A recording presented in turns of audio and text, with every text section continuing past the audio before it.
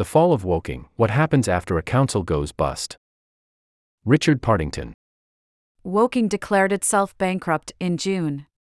Now, residents want answers as care, arts, and leisure facilities face funding cuts. On a clear day, the council's ambitious plan was for Woking's tall buildings to be seen from the viewing levels of the Shard in London. Residents, however, view the unfinished towers with much less pride and a symbol of the Surrey town's financial woes. Woking Borough Council this week announced a sweeping package of cuts to local services after the local authority in effect declared itself bankrupt in June, revealing a £1.2 billion deficit racked up from a risky investment spree overseen by its former Conservative administration. The towers were at the centre of the problem, with cost overruns adding to vast debts. "I don't know where to start. It's all gone sideways," says Chigs Hirani, owner of the Hair Lab salon, a stone's throw from the towers.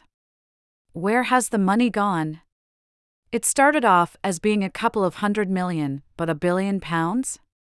It's got to have gone somewhere." Like many in the town, Hirani is angry and wants answers. "Something dodgy has gone on," he says. "They've got no money left, but they'll have to find it from somewhere. It'll come from us, in taxes." The hairdresser Chigs Hirani cuts a client's hair. https://www.co.uk/MEDIA/0CD513F0037147C/0_3635_00370_master/3635.0.36355_0.370_9/master/3635.jpg?mark (1 and $none). Woking is among growing numbers of English councils in severe financial distress, with Birmingham the latest this week to declare itself in effect bankrupt. The UK's largest local authority joined Thurrock, Slough, Croydon and Northamptonshire among recent high-profile blow-ups. With debts of £1.8 billion after its failed investment spree, Woking hopes to make cost savings of £8.5 million a year in a vain effort to balance the books. It is also holding talks with Michael Gove's Levelling Up department, hunting for financial support that is likely to prove tricky to secure for a council in a leafy Surrey commuter town when many other more deprived areas across Britain are struggling. Earmarked for the chop include the town's pool and the park swimming pool, council funding for the arts, playgrounds and community care schemes, affecting the young, the old and the most vulnerable. All 12 public toilets will be removed and 13 sports pavilions will have funding scrapped. Residents are particularly angry about losing the pool, a prized community hub. It's a decision the council isn't taking lightly after a consultation before the cuts showed it ranked among the top 3 most used services. The plans are for a phased closure over 3 years. However, it is also a costly asset, with a £1.8 million bill last year. Ian Johnson has just renewed his over 65s annual membership and is worried. "It's so sad. It keeps me active," he says. He blames the council. They promised the towers and sold a good story. But there has been so much mismanagement. A dance class at Knaphill School run by Dance Woking. https://i.goam.co.uk/img/media/6054fe 795DB0600D08178C/47051047B596510_0_670_0_6720_JPG?width=$445 NDPR=1 and $none.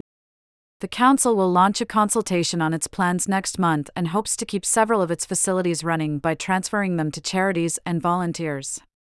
Some community groups remain hopeful they can keep going without direct support, others fear they may close. One organization facing a cut to all its funding is Dance Woking. At a free taster session for children at Knaphill Junior School just outside the town, Debbie Harrison, the head teacher, says losing the group's expert instructors will be damaging for pupils. "We would be devastated if we didn't have this. It's the opportunity it provides for our children that is so powerful.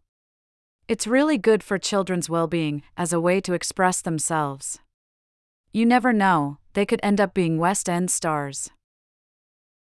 Liz White, at a drawing class, at the Lightbox Gallery. https://.goam.co.uk/img/media/f71785D94695540762967832a4e 735-241528420_master/6720.jpg?width=445 NDPR=1 The Lightbox Art Gallery's director, Sarah Brown, is concerned the loss of all funding could force it to close.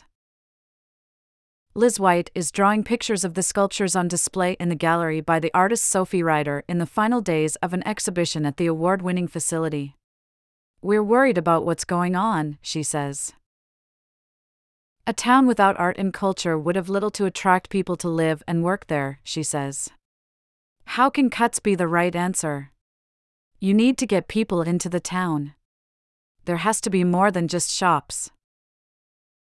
Most locals blame Woking's problems on the Tories who controlled or led the council for the decade up to May 2022, when the Liberal Democrats ousted the party in local elections.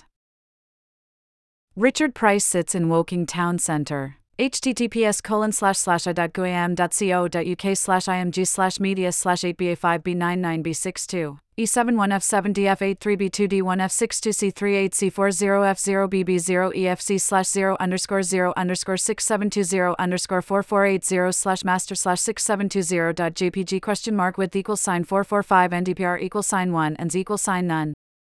Woking has also struggled with austerity imposed from Westminster. Councils across England faced cuts of almost 60p in every £1 of central government grant funding between 2010 and 2020 under the drive to shrink the state started by George Osborne. Although funding settlements have partly recovered in recent years, the Local Government Association estimates there will still be a shortfall of £4.5 billion next year.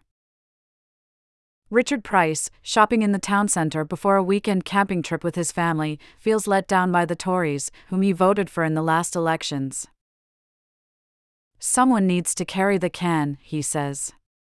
"Whoever made all of the unwise decisions, they need to be held accountable for the actions they've taken." I hope you appreciated this article. Before you move on, I was hoping you would consider taking the step of supporting The Guardian's journalism.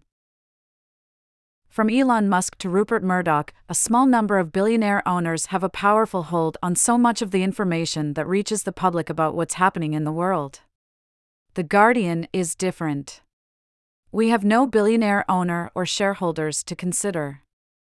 Our journalism is produced to serve the public interest, not profit motives. And we avoid the trap that befalls much U.S. media, the tendency, born of a desire to please all sides, to engage in false equivalence in the name of neutrality. While fairness guides everything we do, we know there is a right and a wrong position in the fight against racism and for reproductive justice. When we report on issues like the climate crisis, we're not afraid to name who is responsible. And as a global news organization, we're able to provide a fresh, outsider perspective on U.S. politics, one so often missing from the insular American media bubble. Around the world, readers can access The Guardian's paywall-free journalism because of our unique reader-supported model. That's because of people like you. Our readers keep us independent, beholden to no outside influence and accessible to everyone, whether they can afford to pay for news or not. If you can, please consider supporting us just once from $1, or better yet, support us every month with a little more. Thank you.